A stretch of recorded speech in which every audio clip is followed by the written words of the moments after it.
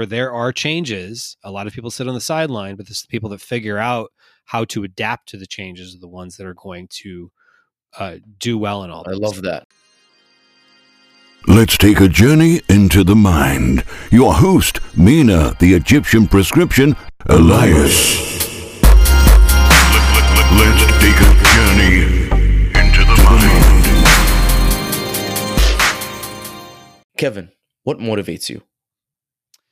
All right, we're getting right into it. Well, Mina, I would say what motivates me is just the fire of knowing that I'm making an impact on this world. I love it. And so is that kind of what you would say your purpose is, or your why is to, make as big of an impact as possible on the world? Yeah, I mean, I guess at the end of the day, we're all making an impact in a one way, shape, or form. Maybe not the same size impact that, like, let's say Elon Musk is probably making in the world, but we can all have an effect on others. And I do know that in this podcast we're going to talk a lot about mindset and story, which kind of gets into a different conversation I usually have on podcasts, which I'm excited about. And I think it's just interesting that we're kind of creating these like little niche worlds right now, and so hopefully I can help guide people with some of the mistakes and successes I've had along the way in this little niche world that you and I are in. Okay, I love it. Okay, so my next question is, what scares you? I think one of the things that scares me is that it's all going to end at some point. And so it's like that we just kind of have to keep the hamster wheel going. It's like that saying, if you're not growing, you're dying. And so I guess what scares me is not moving forward in the right direction. Okay, cool. That's actually a very good one. Okay, and my last question is, if you could go back in time and change one thing, what would you change? And I know before, anyone is like, oh, like no regrets, like everything happens for a reason. I mean, if you gave me the ability to time travel, I will change a lot of things because it's going to be nicer. So if you could change one thing, what would it be? Yeah, that's a great question. And I think I had a lot of ideas on things I wanted to do in my 20s and into my 30s, and I never did them for no reason other than maybe I was excited, like one night, like coming up with this idea of like something I should try out, like kind of like entrepreneurial type thing. And I just woke up the next morning and said, it's not going to work. Like, did anything change? No. So I would say my search for certainty when I was younger, as opposed to being comfortable with uncertainty. And so I would say that would be the thing I would go back and change, is my willingness to try things like that. Oh man, that's such a good answer. I love it. Okay, cool. So welcome to the show, Kevin. I got Kevin Sanderson here with me. So in short, why should people listen to you? Great question. And I know, when it comes to mindset, we're always trying to wonder, like, who is this person? What makes them tick? And hopefully listening to my somewhat meandering experience in the entrepreneurial world, it can give people at least a little bit of a sense of, okay, other people maybe have a similar story where, they didn't get into entrepreneurship until they were a little bit later in life. Like for me, it was like really in my kind of mid to late 30s, with a family, leaving a full-time job, in which I now, as of just yesterday, have been outside of the full-time job world for 2 years. And for those who maybe don't have a similar path to mine, maybe they can learn from some of the mistakes I've made along the way. Cool. And so you, I assume you started in corporate, you worked your way up, very successful there, and then on the side built a business that grew to become very successful, where you could replace your income. And the one thing that I love is that you did not fear the instability, and so I kind of want to dive into that. Like you had a family, you had kids. I don't know if it's one kid or more than one kid, but like, how did you get the courage to kind of leave something like your very stable? It's so much easier when you're single. Like for me, Mhm. it's super easy. Like if I am like broke on the street, not like nothing's gonna happen to anyone. But for you, you can afford that. And obviously, like the worst case scenario is, yeah, you're gonna go back to a 9 to 5. But how were you okay? Kind of like having a kid at home, having a family, and I'm sure like people depend on you, and being okay with letting go of that stability, which a lot of people have trouble letting go of. Yeah, that's a great question because, when we're making big decisions, sometimes it's the sum of a bunch of other smaller decisions that lead to that bigger decision. And for me, um, it it wasn't an overnight decision, but it was a collective of a whole bunch of different decisions, and kind of it took time to get my mindset to a point where I would be able to do that. And so, like, I never look at someone who uh, maybe they have aspirations of doing something like that, and they just haven't quite built up the courage to even try going down that journey. I don't fault people for that, because I know it can be very easy to get caught up in the search for certainty. Like, I just had someone, I was talking to a friend of mine last night, which was coincidentally both of our birthdays. And he was kind of congratulating me on, some of the things I've done along the way, and how he knew, like, for example, when I first started selling my own branded products on Amazon, like about a month after my stuff was for sale, like we were doing like a family vacation together. And, here it was, I was excited, like, oh, I got 2 sales today. This is exciting. And, seeing where I am now. And so, he made some comment that he wishes he had, like, it was one of those, like, um, maybe I if wish I I wish had, I could do what you did. yeah, I wish I could do what you did. Maybe if I had tried something, and then all of a sudden you could hear, like, in his voice and in the words he was using, that he starts like talking himself out of it and creating this kind of like safety of like, well, it wouldn't work for me, or, kind of like Excuses. self-deprecating excuses, self-deprecating, lack of belief in himself. And I don't fault folks for that, because it's not as easy as it sounds to say, okay, I pulled the trigger. And, we celebrate in this culture the people that kind of go all in, like Elon Musk. We'll use him as another example. Like, I remember watching some documentary about, like, he took all of his PayPal money and just went all in on SpaceX and, Tesla. And, he could have lost everything, and, all this stuff. And, we love that, but the reality is, like, Elon Musk didn't become Elon Musk overnight to be able to do that and to have those kind of decisions. Um, and all of us, it takes quite a few little decisions, and we can go deeper on that. But I think, in my probably long meandering answer, that it takes a while to get to that decision of being willing and able to leave your job. Yeah, and so I think it's a little bit different. You are in the category of people that I would say are very comfortable, like not very comfortable, but you in your 9 to 5, you were incredibly comfortable. You had a lot of flexibility. You told me, if you needed to take time off, and so when you kind of look at that and you say, okay, I have a 9 to 5 job. Were you getting like what, 6 figures a year? Benefits, all that stuff for your whole family, something like close to 6 figures or close, right? Something like that. Yeah, I mean, I don't want to throw under Yeah, the bus that's of my former employer and what my income was, but yeah, to your point, I was in my last job that I had, I was living very comfortably. hmm. We'll And just say that. so it's for someone like you, it's very different because for someone, for example, like me or certain other entrepreneurs that I've talked to, it's like, dude, literally, they're like, I was at the bottom. Like, I have nothing to lose. Like, the job doesn't, like, was it the job doesn't even matter. Like, I could replace it with another job that paid the same amount Hmm. overnight type thing. Like, it's like, when you're at the bottom, You kind the thing you have is like you have nothing to lose, but you were in something where you did have a lot to lose, and you did have a family and a kid, and you know there was a lot to lose. You were going to lose that flexibility. I mean, your job was pretty incredible in this, you know, in terms of like a 9 to 5. It was something that you were okay, comfortable.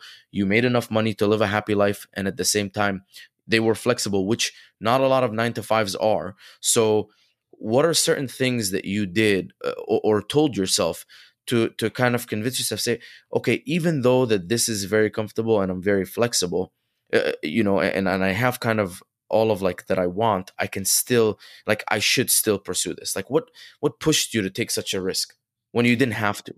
Yeah, no, great question. It's probably about an 8-year journey to get there. And so, yeah, it was probably 3 years from the time that I started, you know, I launched my own private label brand on Amazon before I left the job, but it wasn't even a 3-year journey. It was probably a 10-year journey. And some of it was before we hit record, we were talking about, you know, my father had passed away, and that really kind of had me thinking about, like, am I on the right path? Like, you know, climbing the corporate ladder, is this the right ladder for me? And so it just had me thinking, like, is this the right direction I wanted to go in my life? And coincidentally, my daughter, who's now 10, when my father passed away, she was born 3 weeks later. So, you know, that was a lot of life change in a short period of time. That just, you know, sometimes when kind of everything blows up, and everything's going to get mixed up and shaked up, it kind of has you questioning things. So that was kind of where I started questioning, am I on the right path? Just because everyone's telling me it's the right path, is this truly the right path? I love that. And so, you know, I do see it a lot. A lot of people are taught, you know, Robert Kiyosaki talks about this a lot. He says, you know, go to school, get good grades, get a good job, work a 9 to 5, work your way up the corporate ladder, retire at 65.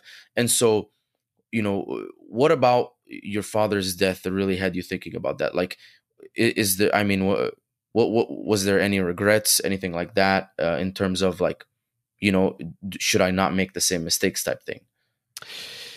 Yeah. So my father was always a very hard worker, and I think he was always kind of like living in fear, not always living in fear, but like, I think in the back of his mind, he probably had this fear of like losing his jobs. And many of the jobs he had, you know, he ended up being laid off. Wasn't necessarily anything he did. It was just, you know, companies makes a different decision, companies working with, you know, times are changing, they're adapting, you know, whatever the case is.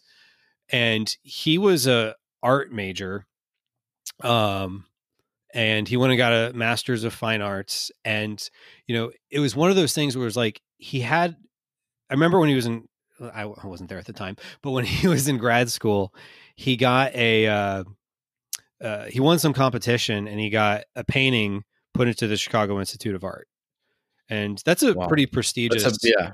art museum. And you know, that's a pretty good accomplishment. And he just never really took the risks, um, to put himself out there. Like, I don't know that he sold any paintings during his life.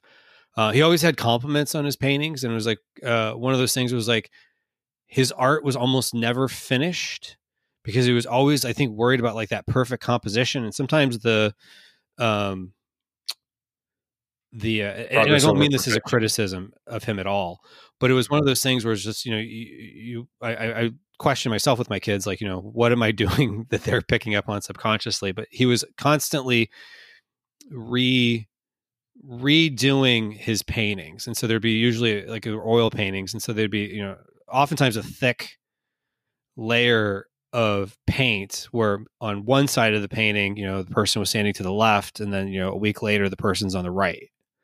Hmm. And so like, you know, everything was constantly changing. It was like, you know, I think this like fear of like nothing was perfect. And, you know, I think some of it was, you know, risk and not wanting to take risks. And I think some of it might've been like his parents, you know, came from the Depression, you know, the Great Depression. And so I think they coached him on don't take risks. Risks are Yeah. bad, because I think that was a thing for Mm-hmm. that generation. And so I think they instilled it in their kids. And but he was kind of questioning some things in that. And so like when he was in undergrad school, it was, you didn't leave school because you would get drafted. And he graduated from his undergrad and he ended up getting drafted. But I think his art degree actually saved him from having to go to Vietnam because they could take his art classes. They didn't have like computer design and stuff like that. So he did like training slides and things like that for the Army while he was in there. And a few other things, which I think helped him. So it was probably one of those things that for him, it was a saving grace. And then fast forwarding to when I was growing up, he was telling me, you don't have to worry so much about being in school all the time because you don't have a war behind us. I mean, the 90s was probably one of the more peaceful times in history when I was in college. And I ended up doing 2 internships at Walt Disney World. And some of that it was just something different and willing to take a different path than a lot of other students were taking, I think, because my dad had kind of coached me on that. So in some ways, he was kind of teaching me to step out and take a little like calculated risk there to do something unique and different. And so as time went on, fast forwarding to when he was passing away, he ended up dying of a brain tumor. And during his fight with that, I remember him saying, like, he was kind of questioning like why he got the degree in art and things of that nature. And, saying that, he wished he had more of a career. And I think what he really meant with that was like a career path, kind of had a bunch of different jobs, some that kind of incorporated his talents and his, degrees. But it wasn't like he was a professional artist. And so I think he was questioning that. And so it had me kind of questioning things too. Like, okay, he used the term career, but is that really what he means? And I was, questioning myself. It was like, I had this job and they're flexible to, by all standards of, what a job would do. Most jobs, they might give you 5 days or whatever if you have someone pass away. I mean, they gave me lots of time. I mean, I can't fault them for that, and probably wore my relationship on them a little bit. And then as time went on, I'm questioning this. I ended up getting a couple months later, after my father passed away, a few months later, I ended up getting a promotion at the job. And it's like, you're working really hard, putting in all these hours so that, maybe 1 year, instead of getting a 3% raise, you get a 4% raise. And if you get a promotion, maybe you get a 7% raise for that promotion. And it's like, you're putting in all this time and effort. And then it's, kind of like, what am I serving here? And it's like, yes, they were understanding, but it was like, it was a lot of emotional baggage probably at the time of, grieving my father's loss. And at the same time too, trying to figure out being a dad and all that happening at the same time, had me questioning, is this the right path? And for a lot of people it is. But for me, I started questioning. So I started, getting into podcasts. And I had found Smart Passive Income with Pat Flynn and started listening to some other stuff that was kind of, mindset. So for anyone listening to this who is kind of on that path of trying to figure out, okay, what do I do? Think about your That's mindset. a good starting point. Yeah, exactly. And I remember at one point listening to Smart Passive Income and thinking, this episode, he was interviewing someone that was like a 6-figure Magic the Gathering blogger or something like that. And I remember thinking, like, why don't I have anything interesting that other people would care about, And I think it was just head trash, I was telling myself. And so just you start realizing a lot of the stories we're telling ourselves literally are just stories we're telling ourselves. And, not to meander too long on all this, but I ended up, my job was eliminated a couple years later. um, about 3 years after my father passed away, my position was eliminated, and at the company I was working for, and we had been bought out by another company, and my level didn't exist in that structure. And so basically it was like, okay, you can apply for another position in the company, and, which would most likely have been a demotion. And, they're kind of hinting at like, I probably could have kept the same salary. And then the other option was take a severance package. I think they thought I was going to go for the quote unquote safe thing. And I ended up saying, no, I'm going to go ahead and take the severance package. Because at the time, a friend of mine had an insurance agency, and they were figuring out rolling out the Affordable Care Act, which was changes in healthcare. And one thing that I'll just say on that is, whenever there are changes, a lot of people sit on the sideline, but the people that figure out how to adapt to the changes are the ones that are going to do well in all I this. love that.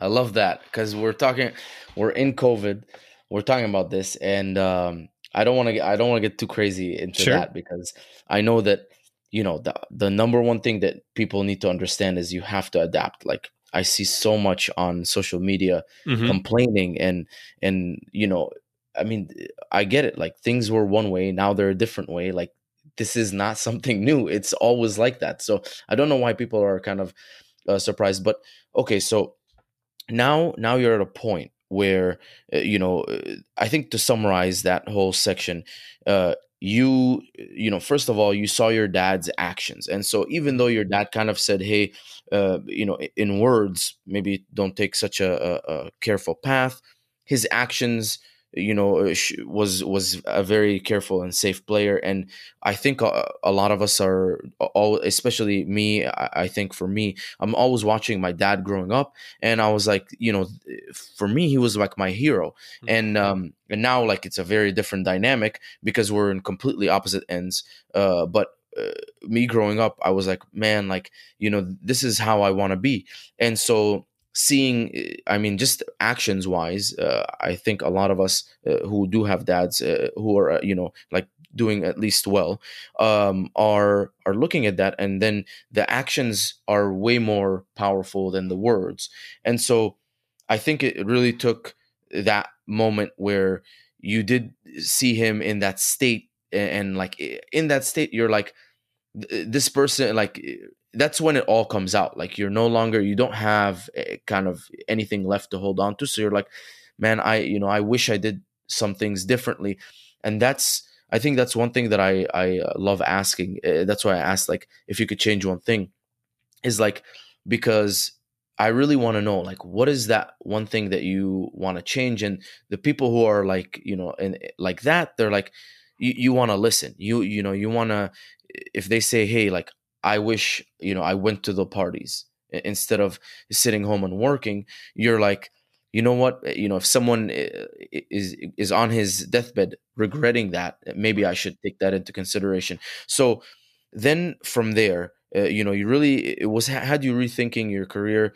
That whole severance package thing was a perfect nudge for me. I had a very similar situation where, right as I was making enough money to cover all my bills and everything, and my business, I think, was bringing in $5,000 a month in profit, I got fired, and I was gonna leave them a month later. Like, my goal in my mind was to quit a month later, but they kind of pushed me. So it was that perfect catalyst to get you out of there. But now you're out of there, and so do you get any creeping thoughts like, I'm not stable, like, I could lose all of this any day? Yes and no. So, and just to be clear, when I took that severance package, I hadn't even really began my entrepreneurial journey. It was 2013. And so it was a little bit later on. But to fast forward to today, kind of like you're saying with, the changes in COVID, or because of COVID, like, I was in the hotel industry, and I mean, you want to talk about an industry that's really suffering during all this. Yeah. And, I have family that, works in, travel, hotel, theme park industry. And, it's one of those things like there's people that like, when you hear these numbers or sometimes big numbers of some of these companies that have recently, like over the last few months, laid off X number of people, and it's usually a pretty big number. The number in reality is probably a lot larger than that because there's a lot of people still on furlough. Like the company doesn't want to get rid of them. And But they just can't pay them. Right. They just can't pay For them. now. They don't have anything for Yeah. them to do right now. So it's like, and then the people don't want to let go of their job. So they, or, sometimes it's a tough situation where like that industry, like it's going to be very hard to find anything else. Not impossible, but, they, they just kind of are holding on. Yeah. And so going back to like the whole thing about like risk and whatnot, like there's something to be said for like when COVID happens and let's say Amazon starts making a bunch of changes or the market changes, let's say you're selling travel stuff and all of a sudden, your travel neck pillows just aren't selling or whatever the case is, you can make a decision to pivot immediately. You don't have to go to the board. You don't have to worry about shareholders. You don't have to worry about all these other, competing forces. You don't have to worry about your boss or the politics of what your boss's boss think. You just do whatever you need to do when you're when you're the one in control.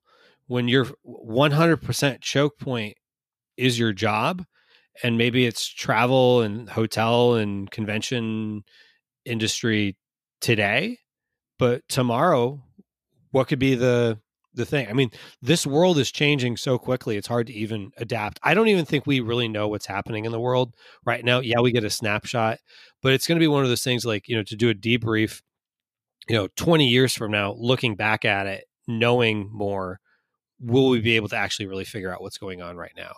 And so to be able to adapt to the changes on your own is more powerful than I think a lot of people really realize, because if you're waiting for someone else to make the decision for you, you might have completely lost control of even the ability to speak to the people that can influence it, because maybe everyone who is above you is also in the same boat you're in if you're at a job. And so, and that's the case for people that I've talked to, is that like they don't even have anyone to go to. They can call the phone number, but the person that answers just got brought back the week earlier and doesn't really know what to tell them. And I think I'm glad that you brought this point up. So, I asked, hey, what if you lose everything? And it's like, yeah, but like all these 9 to 5 people also lost everything. So it's like, yeah, you thought you had stability, but not really, because when times got tough, or when we needed to make a change, or companies needed to make a change, they let people go. So if you thought like, if me here being an entrepreneur and you being a 9 to 5, and you thought that you were more stable than I was, well, I would say you're wrong, because, we just saw COVID hit and everyone got fired, or maybe, your company, there was a merger, your position was no longer available. So it's like, we tell ourselves this lie that we have stability. But I think, I love this saying.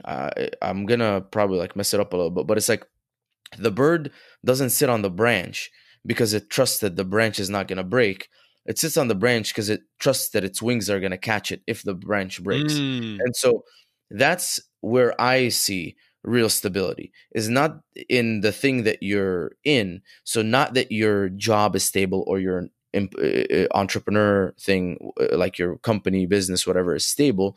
It's that you have the wings. You can depend on yourself and your skills, that if anything happens, you got yourself. You can get yourself out of that. You can make money one way or another. You can pay your bills one way or another. So for me, that's kind of my I looked at stability so long, and for me, it's I'm very my stability is a lot different, because being in America, I think people have it a little bit easier.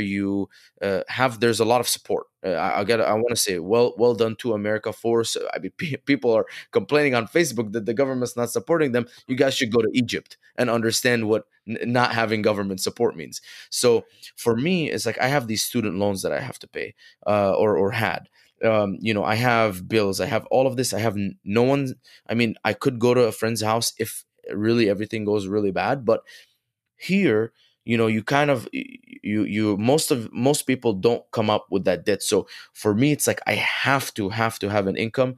Meanwhile, some people can afford to live like a little bit more frugally and not have an income for a while. So I was very, very sensitive to stability, probably more sensitive than the normal person, because I knew that there was, $1,200 a month that I had to pay no matter what, or else everything was gonna go bad for me. Obviously, the worst is you call the bank and stuff like that. But with that being said, after being an entrepreneur and then seeing both sides, I think the only stability is in yourself. It's not in what you're doing. So I'm glad that you brought that up with the whole companies and the people getting fired, is because we thought that everyone had stability, but your 9 to 5 wasn't any more stable than my job, which got better. But I'm not saying that if you're an entrepreneur during COVID, you would have. I mean, some people had restaurants, but this is what I also noticed, and I'm going to ask your opinion on this too. So I noticed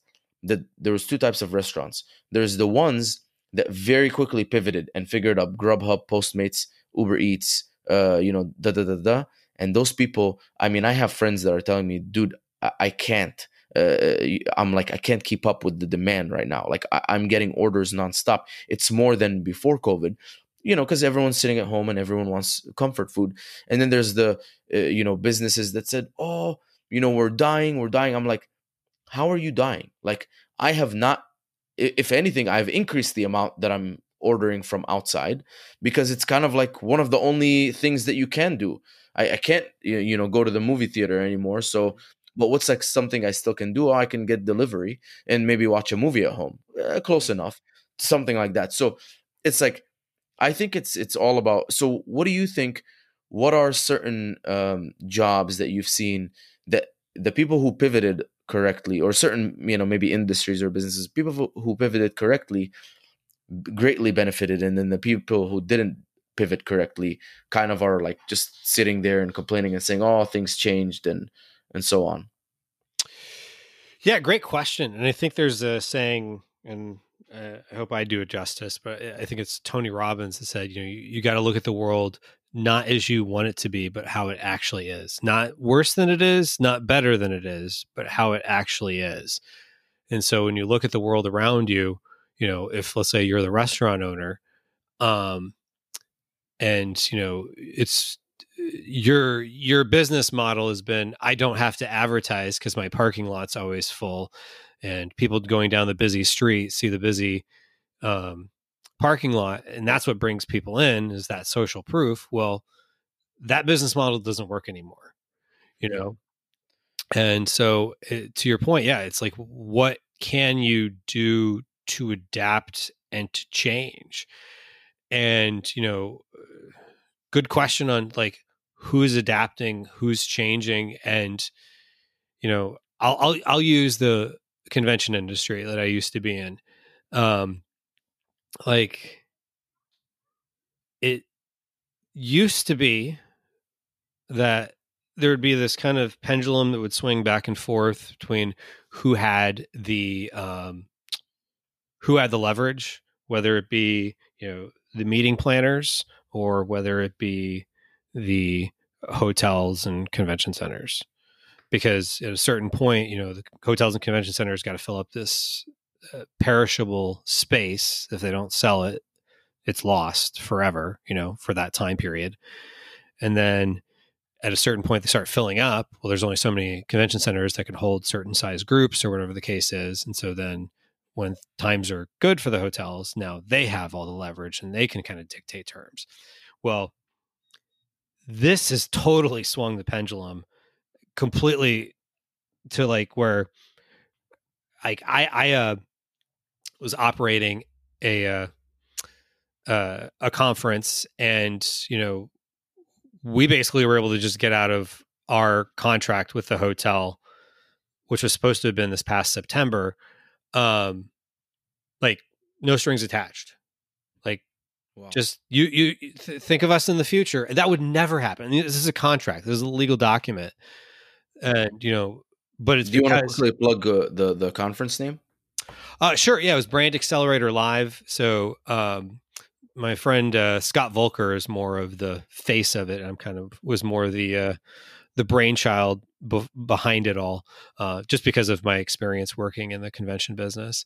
But we ended up doing it as a virtual thing, and so conferences that we'll use that. So the hotels are really having to figure things out differently, and some are doing it better than others. Some of them are having to have maybe certain specials and things like that. They're having to rely heavily on kind of more investing in long-term relationships. Because it's like people don't remember what you said, but they remember how you made them feel. And I think there's a lot of probably feeling in that business of the people that have conferences. Hopefully they'll be back in the future, so we don't want to piss them off. Man, that is so powerful. I mean, you're so right. It's people remember how you made them feel. And, this might have been kind of like a blow for that hotel that, they lost that money. But they said, you know what, we'll take it. We'll take that, that loss. But guess who's going to hit us up the second that they can host a conference?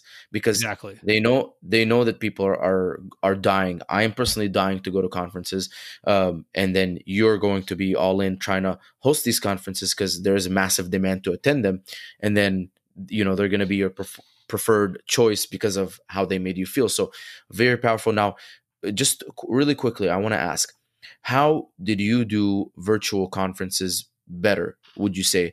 Is there something? I mean, it's hard for me. I validate paying so much money to go to a conference because it's almost like a trip. It's like it's the best form of a vacation for me. It's a vacation because come on, let's be real. Yeah, like I'm gonna sneak some work in here and there, but it's not the same as like sitting at my desk and working. And I meet so many people. The connections that I make are insane. So I'm willing to pay the money for the experience. But now when it's virtual, hey, it's just another day. We're on the computer. So what are certain things? And we don't have to get too technical, but like just let's touch on it, just so people understand. Like this is how people who pivot think. Yeah, great question. So yeah, to your point, like a lot of the value in the conference is in the relationships and kind of just being in the environment. And so like in 2019, I'm trying to do my math here, when we had Brand Accelerator Live, it was in Fort Worth, Texas. And it was great. Like, people really enjoyed it. It's great to see speakers. And, for a lot of people coming to the conference, it was like, they could actually like shake hands with Pat Flynn, or they could do all these different things that, hear, Greg Mercer talk on, who's, he's head of Jungle Scout, is kind of somewhat of a celebrity in the Amazon space, him talk about tactics and, stuff like that. Like people like that. But at the same time too, like I truly think the real value of a conference oftentimes is not in the ballroom. It's at the lounge, at the bar, after hours, when you're chatting with folks. It's, getting a cup of coffee at the break and meeting someone and sharing strategies.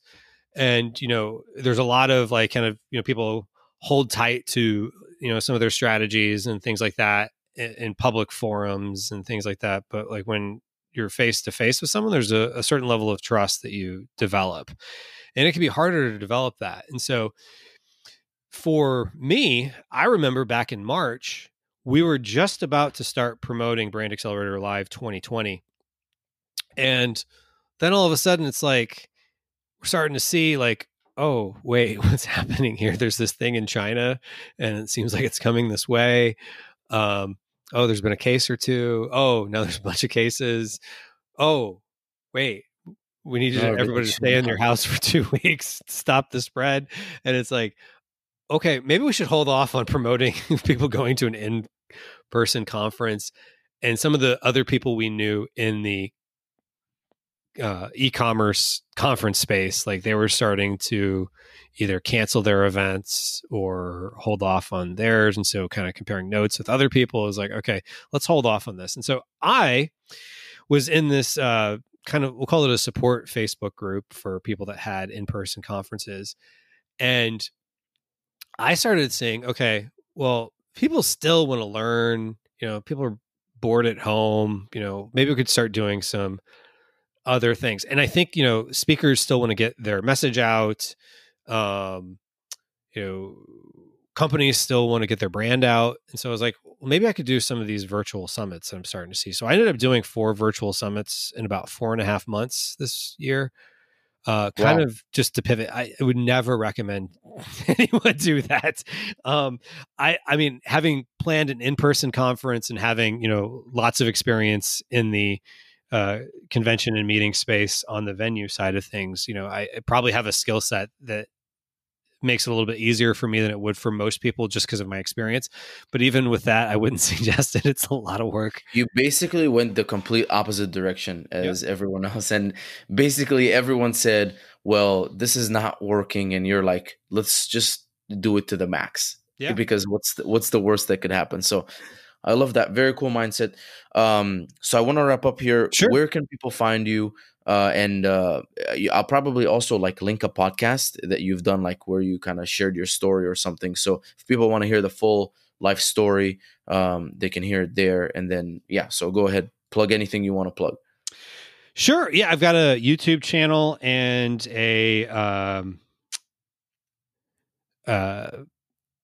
podcast, both called Maximizing E-commerce. In fact, if you go to maximizingecommerce.com/75, you can hear about some profitable PPC strategies from a friend of ours who is the host of this show.